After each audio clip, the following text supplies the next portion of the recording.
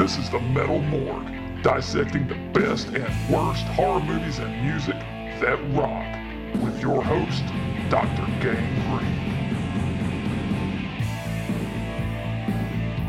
Hey guys, we have Bill Lindsey, the lead singer of the band Impaler, the guy who's been doing shock rock since the 1980s. Bill, how you doing? I'm doing good. How are you doing, brother? Doing great. It's good to talk to you again. Good to be talked to. It's been a few years since I've seen you in the flesh, so to speak, although we stay in touch on the internet. Yeah, we do. Been doing good. Missing Nashville. Yeah, we got to get you guys back down here for sure. Absolutely. So give me a little bit of rundown of what you guys have been up to. I understand you've got some new music in the works. Yeah, well, we've been writing and recording kind of downtime over the holidays, and we started doing some recording shortly before then. You know, in the fall, we have 4 songs that are in the can right now, which are just still playing with the mixes and getting those right. But we've got Stiff in Her Casket, which we've previewed on our Facebook page. You can, if you have Facebook and you go to the Impaler page, you can find that track and listen to it. Oh, cool. And then we have Cruel and Unusual, which is about twin serial killers. And then we have Creature in the Thigh-High Boots, which is kind of a sexy monster song. Nice. And then Point of Impact. Cool. So last album, Cryptozoology, was a definite theme album. Is there a theme to this one? Well, no. I think this one is going to be more of a traditional album with just songs that are separate entities unto themselves. You know, since we just did a themed album, maybe do a traditional one this time out. Right on. Although, you know, some of the songs are still kind of in the works, and there could be like maybe a little 3-song theme, you know, story or something like that we could work in there. Yeah.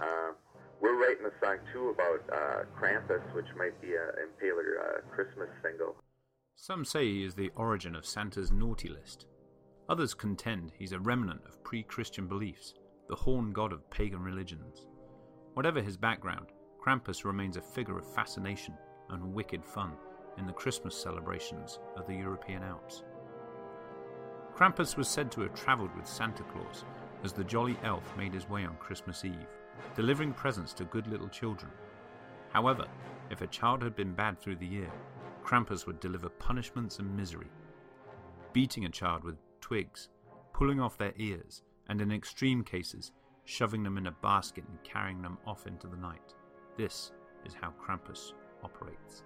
I don't know if you're familiar with who Krampus is, but... No, I don't know that. Is that a legend of some kind? Yeah, it's the old pagan interpretation of Santa Claus.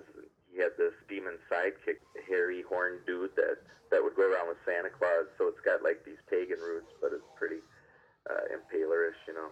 Yeah. I suggest you look it up, Google it, and it's pretty interesting. I'll do that. I think every band needs to have every horror band needs to have a Christmas theme song.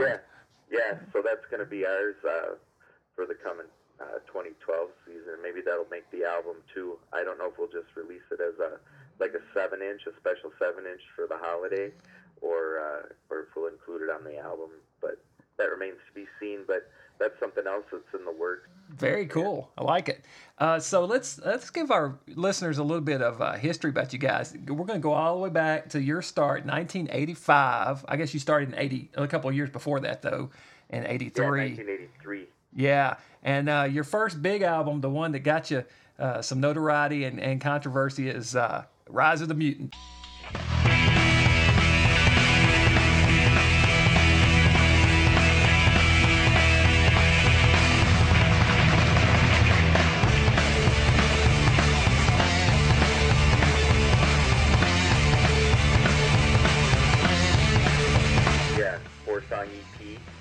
Started out, you know, making demos because our intention from the get-go was to be an original band, write out the majority of our own songs, and have a stage show and theatrics, and be original as opposed to a cover band, which was pretty big back in the 70s and early 80s. Mm-hmm. A lot of bands playing what was big on the radio, and we always wanted to write original music. We recorded demos. Yeah. And the demos caught the attention of Important Records, which is a big distributor that used to be in New York. And they had a couple labels that they ran out of their distribution business, and it was Combat Records, and they had IRD. We sent them our demo and a mock-up of the album cover that we wanted to do, and they said, well, we'd like to put this out. So that's how we ended up getting signed to Combat. Awesome. And you were doing the shock rock theatrics right from the start, weren't you? Absolutely, yeah. When we formed the band, that was the basis that all of us agreed that we'd play original music and that we'd have a theatrical presentation, because we were all heavily into, the old Alice Cooper group and Kiss and Plasmatics and, theatrical bands like that. And so then 1985, they decided that heavy metal music was corrupting the minds of the youth everywhere, and they had the congressional hearings, and lo and behold, Rise of the Mutants is one of the albums that they show there in Congress. In 1985, heavy metal music came under fire. Rock and roll, especially hard rock and roll, was due for its biggest public trial since the 1950s, when the Parent Music Resource Center conducted congressional hearings to discuss the imagery, lyrics, and moral suggestions of heavy metal music. No band was safe, as the loudest kind of rock was attacked from every conceivable angle. I guess you couldn't pay for better advertising than that, could you? At that time, that was pre-MTV, and cable television was just a couple of channels, premium television. So all of the primetime TV shows,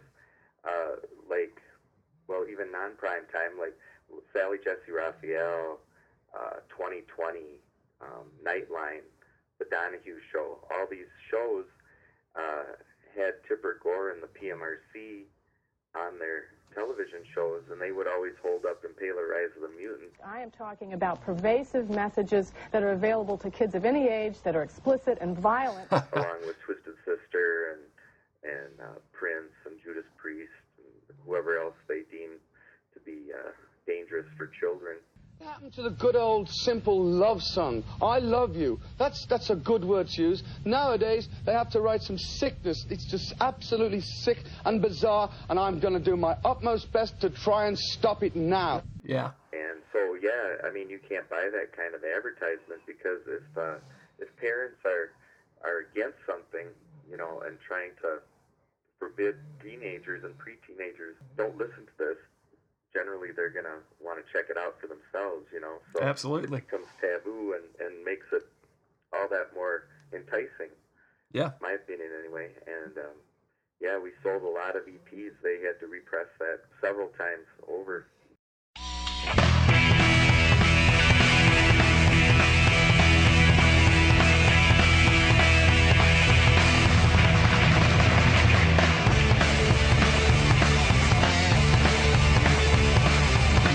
And then I know the next year, the movie Trick or Treat comes out, and there the character is the main guy that played Skippy in Family Ties is flipping through his collection, and he owns Impaler. Yeah, who would have thought we were Skippy's favorite band or one of them anyway? It's party time! You've heard of raising spirits from the dead by incantations, right? I guess. I did that by playing the record backwards. Sammy Kerr. He's a rock and roll nightmare. His fans won't let him die. He won't let them live.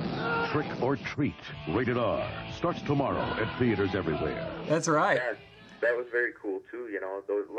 We were very fortunate in a lot of things that fell in our lap. It's just opportunities that you can't buy that came our way, and we always seemed to stir up controversy, not even really trying that hard. It just kind of fell in our lap all the time. There's a religious group here called the Peters Brothers out of the Zion Church in Lake Elmo, Minnesota, which is pretty close to the Twin Cities, and they got on a crusade too, like the PMRC, where they had a presentation called The Truth About Rock, and they used to burn records, and they had slideshow that they'd go around to high schools and warn high school kids about the dangers of rock music. Ooh. And Impaler was a part of that presentation too. These men come down here from New York and from Florida to find out my reasons on rock and roll music and why I preach against it, and I believe with all of my heart that it is a contributing factor to our juvenile delinquency of today. I 100% believe it. And they actually came to one of our shows and were reading the Bible to people out on the sidewalk and picketing and trying to save people at one of our shows in St. Paul. So that was really crazy, too. That's awesome, man. Dude, I would love for somebody to picket one of our shows. Yeah, it's just the greatest because, it's just like, I don't know. Hey, if those guys hate it, then that means you're doing something right for sure. Yeah. I kind of felt honored in a way, It's like... Heck yeah, man. I mean, they've been hating on all the good stuff, Alice Cooper, everybody for years. So, Oh, yeah. You're in good company. I think they're just out-and-out sick people. I mean, and they're trying to make everyone else around them who listens to their music as sick as they are. So your last album, I wanted to talk about that for just a minute, Cryptozoology. You must really be a big crypto fan. Are there any of the mythos, Bigfoot, whatever, that you particularly really dig, really enjoy reading, catching it? I like all of it. I like any of the unsolved, unexplained things that take place in the world, I just find it interesting. Ever since I was a kid, on TV, Leonard Nimoy used to have a show called In Search Of back in the 70s.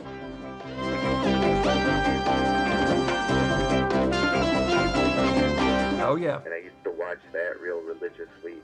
And there were paperback books out like Stranger Than Science and Stranger Than Fiction, and they had all these different mysterious stories, about the Jersey Devils, things like that. And I was always just fascinated and intrigued by it, and I guess it kind of came out in that in album form.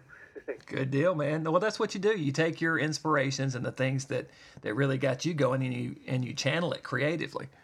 Yeah, I really thought that it was a no-brainer in a way. I was like, wow, I can't believe that someone hasn't done this before, because there's all these different creatures and phenomena within this cryptozoology realm, and I could write a song about each one of them, and do a whole album on it. And then, of course, Bigfoot had to have a trilogy because you have the Yeti and the Sasquatch and, right. Bigfoot. So, and Minnesota actually has ties to a Bigfoot in the song Minnesota Iceman. It's about, it's a true story, and this was even on that Unsolved Mysteries with Stacy Keach had a story about it. It was this carnival barker that used to go around the region here in Minnesota and Wisconsin, and he had what was claimed to be a Bigfoot that was encased in a block of ice. And it was so realistic that some scientists actually got involved and tried to get the Smithsonian to fund a study. Evidently, there was a toe or a finger that had melted through the ice where they got a sample of the flesh and did some, lab work on it, and they were intrigued enough to pursue it. And then this guy and the Bigfoot just disappeared. They couldn't be found. Wow. And different people had put out searches for them and tried to find this Bigfoot in the ice, or the guy who owned it. December 16th, 1968. Dr. Bernard Heuvelmans, a Belgian zoologist, stares deep into a block of ice. Inside a freezing tomb lay a creature, not quite human, not quite ape. Over a period of 3 days, he and science writer Ivan Sanderson examined the corpse in detail. Could this strange being have been the missing link science has searched for? And if it was, why did it disappear? Hey, you just never know. Maybe it thawed out, came to life, killed the guy, and ran off. Well, the song Minnesota Iceman, I have my own theory on what happened, that the religious right became involved because they didn't want to admit that there was a link to the human race like that was out there, and so they had something to do with the disappearance of the Iceman. There we go. We come back full circle to Tipper Gore again. Yeah. Oh, hell yeah. Maybe you'll find that Bigfoot really digs Impaler music, so you guys can sit up and play for him, Yeah. Play for the whole tribe. Yeah, heck yeah, man. Well, dude, it's been awesome talking to you again. We got to, like I said, get you guys down here maybe for the Hootenanny this year. Yeah, we're looking into it. I would love to. One of my favorite shows was over at the Springwater there in Nashville. Both times we had a good time, but I especially had a great time there. Well, hey, tell the rest of the guys in Impaler that I Dr. Gangrene said howdy, and we hope to see you guys soon. Doc, it's always a pleasure. Rock on. Anything you'd like to say in conclusion? These evil people have just got to be stopped.